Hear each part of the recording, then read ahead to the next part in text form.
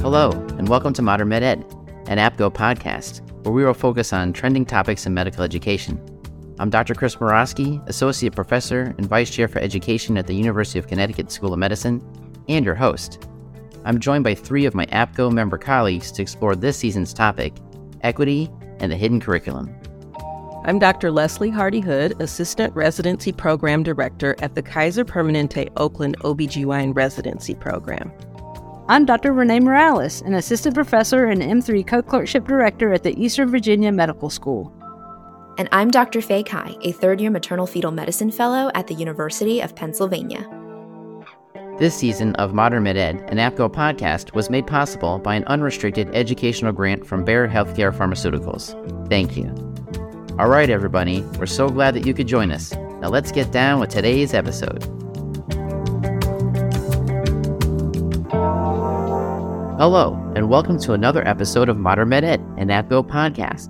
Today's co-host is Eastern Virginia Medical School's OBGYN Co-Clerkship Director, Dr. Renee Morales. Hello, Renee. Hi, Chris. How are you doing today? I'm doing great, Renee. Thanks for asking. I'm really excited for this episode's topic, grades. We both have been clerkship directors for some time, and I feel that our learners' assessment and grades are a huge part of the job. You know, Chris, we are in an era of 360 review where everyone has a voice, including the faculty, the institution, and students.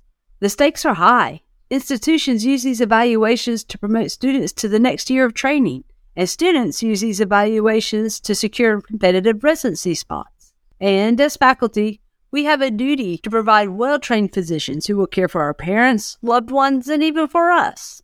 So, the title of today's episode is Clerkship Grading, Criterion Referenced versus Normative Referenced. And Renee, I know that you recently spoke with a well-known expert in grading and assessment.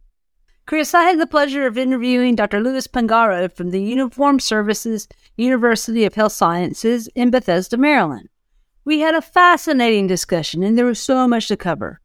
Dr. Pangaro and I agreed that we would keep as much of the original interview together as possible. So I want to begin by telling our listeners that in this episode, you'll be hearing longer interview clips. I'm really excited to share our discussion. Let's listen to Dr. Pangaro's own introduction and to his disclosures for this podcast.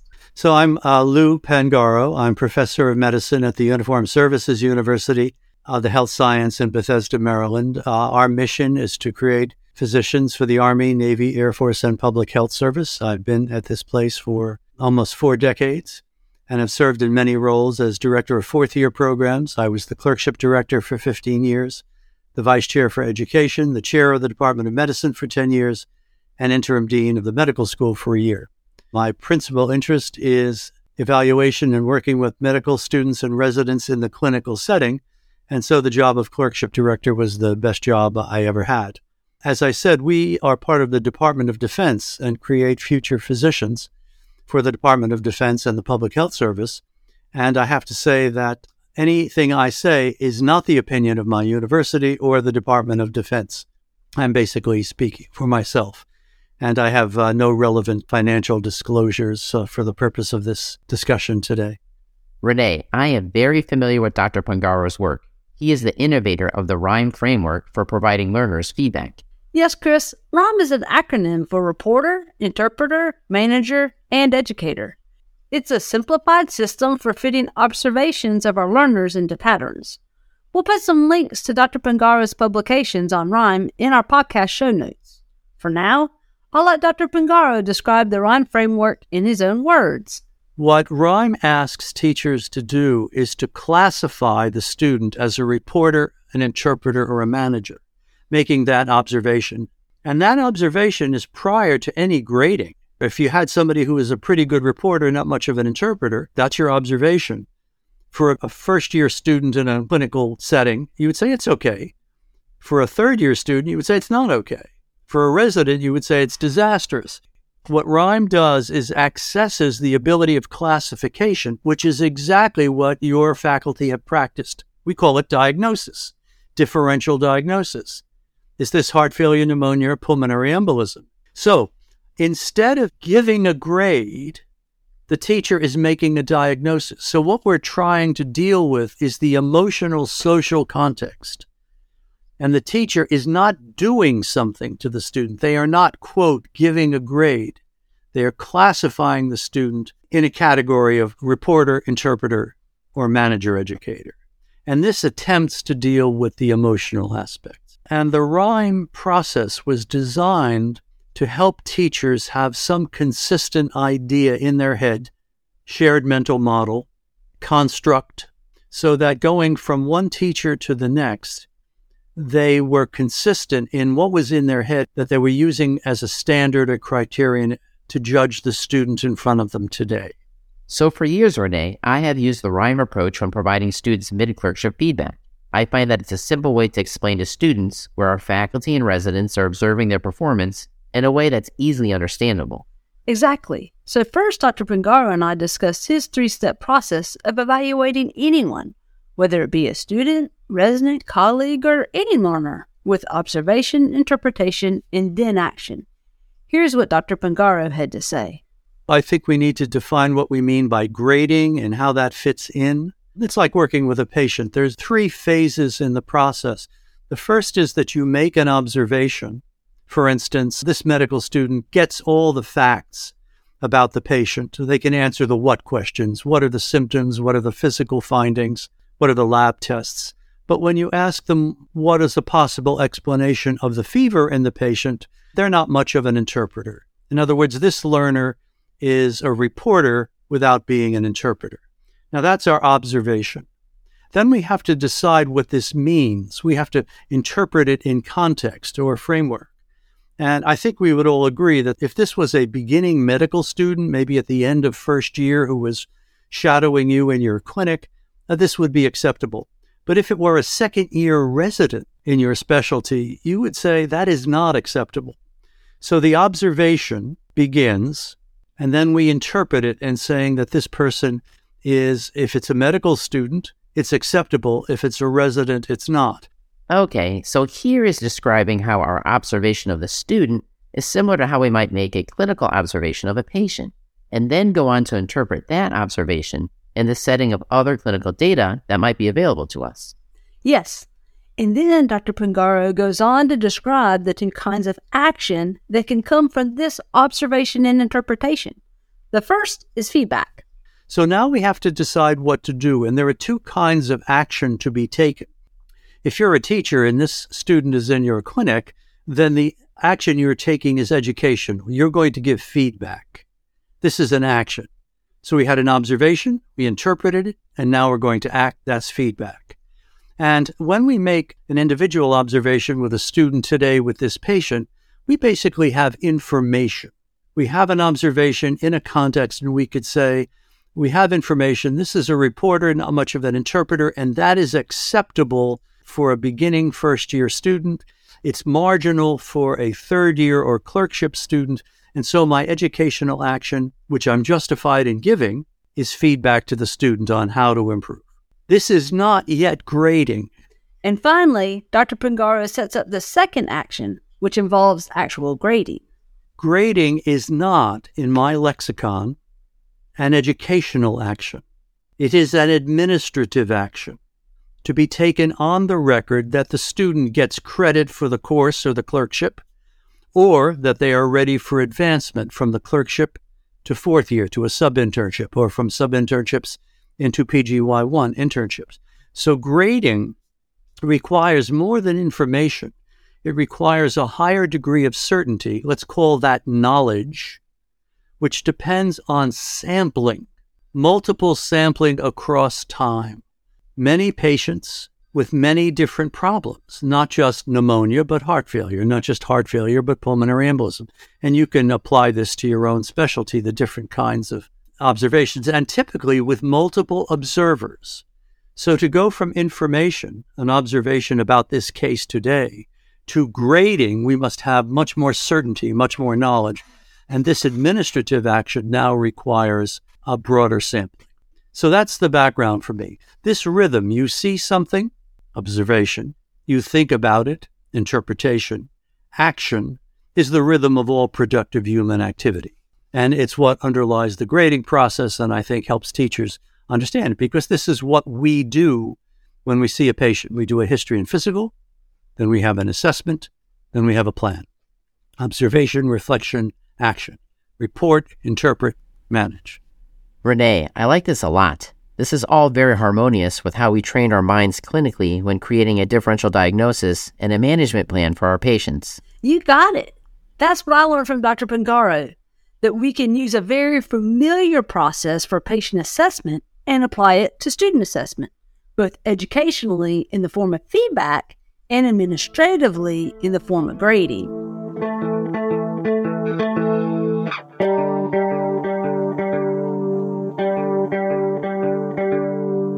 Okay, so let's start digging into the details of these grading systems. What did Dr. Pangaro have to say about Criterion versus norm reference grading? Well, from the start, Dr. Pangaro defined both of these grading systems for us, keeping in mind the concept of grading as an administrative action based on a series of evaluations from first observing and then interpreting the student's actions. Criterion and norm-referenced gradings are different ways to structuring our observations about making this decision. Norm-referenced means you compare this student in front of you to other students. The judgment is a side-to-side comparison between those who are present at the time, either the other 3 or 4 students on your team or the other 20 students in your clerkship at the moment. But the side-to-side comparison is to others who are there. This is the norm. And you say this particular student is at the top of that group, at the middle of that group, or the bottom of that group. And that's what we mean by normative. It compares to another immediately available group. Criterion referenced, as you would imagine, judges this student's present performance against an abstraction that is in your head, an idea in your head of what success looks like. And the other 3 students in the group you're comparing this student with could be anywhere in that scale, and it doesn't matter, because the student is not compared against their colleagues, their peers, but against some criterion, some mental model, some idea, some concept, some framework. There are a lot of terms for this in your head. So with these 2 grading structures defined, what are the principal advantages and disadvantages of each? Well, Chris, first we reviewed the advantages of the criterion-referenced grading structure. Well, the principal advantage of criterion-referenced grading is that the standard of comparison, the basis of your judgment, is fixed over time and does not depend on the other students who are with you. If the other 3 students were all very poor, you might decide that the present student was better than they are and therefore was okay, even though the present student that we're talking about didn't meet your basic criteria. So a criterion reference system brings that kind of clarity. It's fixed. It also achieves clarity for society. There is a criterion. We will not allow this student to move from the clerkship to being a sub-internship. So society knows what we're doing is not arbitrary. It's not subjective. It also brings some clarity for the learner, that they understand from the beginning of the rotation that they're going to be judged against criteria that the faculty have agreed upon. And perhaps more importantly, they're not subject to the luck of the draw, that the other 3 students in their group were all really brilliant. Renee, this approach seems to level the playing field, if you will, for student assessment. Yeah, Chris, a criterion reference grading system helps standardize student performance across all levels. It sets the minimum for students who may be low achieving and would benefit from coaching or maybe knowledge to make sure they develop the appropriate skill sets. It also sets the maximum for top performing students. For instance, if you have a student who maybe gives 120% all the time, doing so may overshadow those who gave 100% and are also great students. It normalizes the gunners, if you will. Our next segment describes how criterion reference grading is also fair for the faculty. And finally, and this to me is as important, it brings clarity for the teacher. Our teachers in the clinical clerkship setting have been trained for minimum of 7 years in diagnostic ability.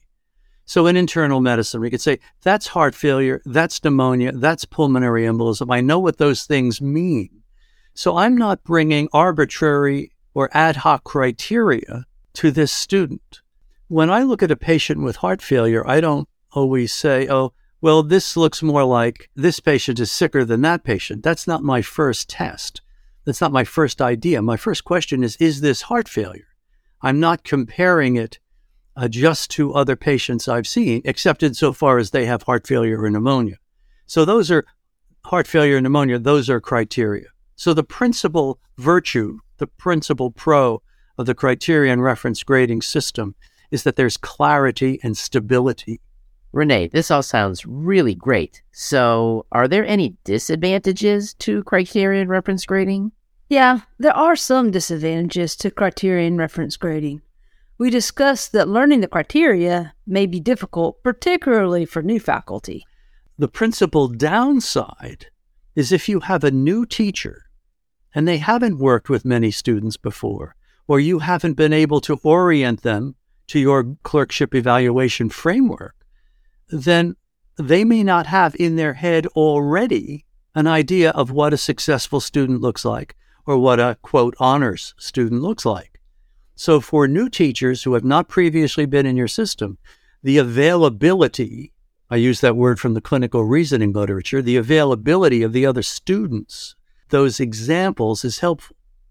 So that's one problem. For a beginning teacher, it's harder to use the Criterion system if you've not been successfully oriented by the clerkship director or by experience. Another disadvantage is throughout the academic year, student performance improves as their skills develop with more practice. Here's how Dr. Pangaro explained it. The second problem, and this is more dicey, difficult to deal with, is that students get better during the year. So if you had a high pass honors system in your grading rubric, more students would get high pass or honors towards the end of the year because they're better. We know this is true in terms of multiple choice questions. They tend to get better during the year, which contributes to grades. And we would hope that clinical performance would get better. And we know from multiple choice tests that performance on the medicine exam, medicine clerkship exam, subject exams from NBB, does get better over time because you learn medicine when you're on obstetrics. You learn medicine when you're on surgery. And the principal con is then, do you have criteria that change during the year to accommodate that growth so that you're not giving more honors or higher grades at the end of the year than you are at the beginning? And this is basically a decision to be made within the school. What works for your school? Okay, Renee, we've heard about the advantages and disadvantages of Criterion reference grading. What did Dr. Pangaro have to say about norm reference grading? Well, we reviewed that the primary advantage of norm reference grading is that you have the information that you need to make your assessment right in front of you. The principal benefit of a norm reference system is that the standard of comparison, the standard of judgment about this student is right in front of you. The other students are right there. And for a beginner person, that often helps.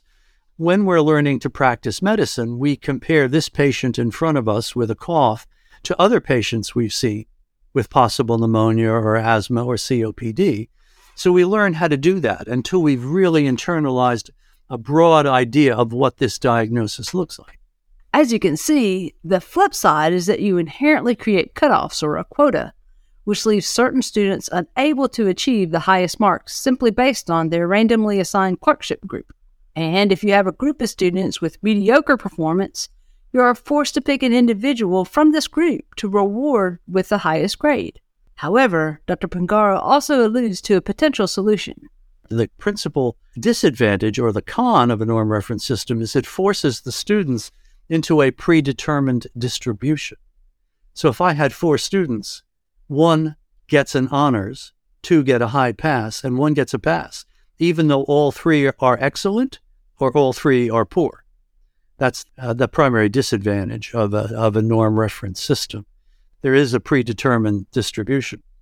And some clerkships do not allocate final grades for a clerkship until the very end of the clerkship year when they've done all the clerkships. And then they say at the end of the year, we're going to give 25% A's, 50% B's, 20% C's, and a couple of low grades in the students who are not yet there.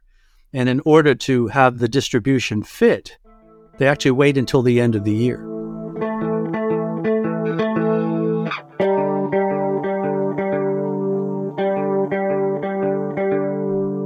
Renee, this has been great. I have a much better understanding of both the advantages and disadvantages of Criterion versus normative-based grading. At my medical school, we use a Criterion-based grading framework. It's a little more involved than the RIME framework, which, as I mentioned, I like to use for midpoint feedback. And, as Dr. Pangaro described, it does take some time to get my new faculty up to speed with the criteria for our grading system.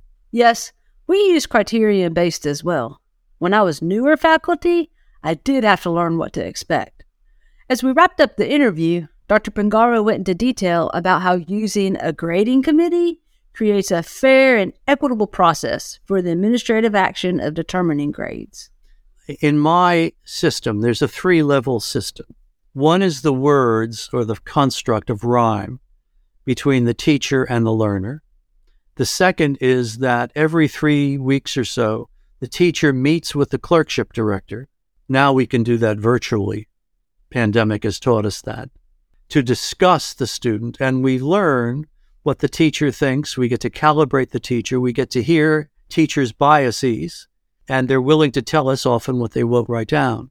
But we don't ask teachers to give an A, B, C, D, or an honors high pass or fail. We ask the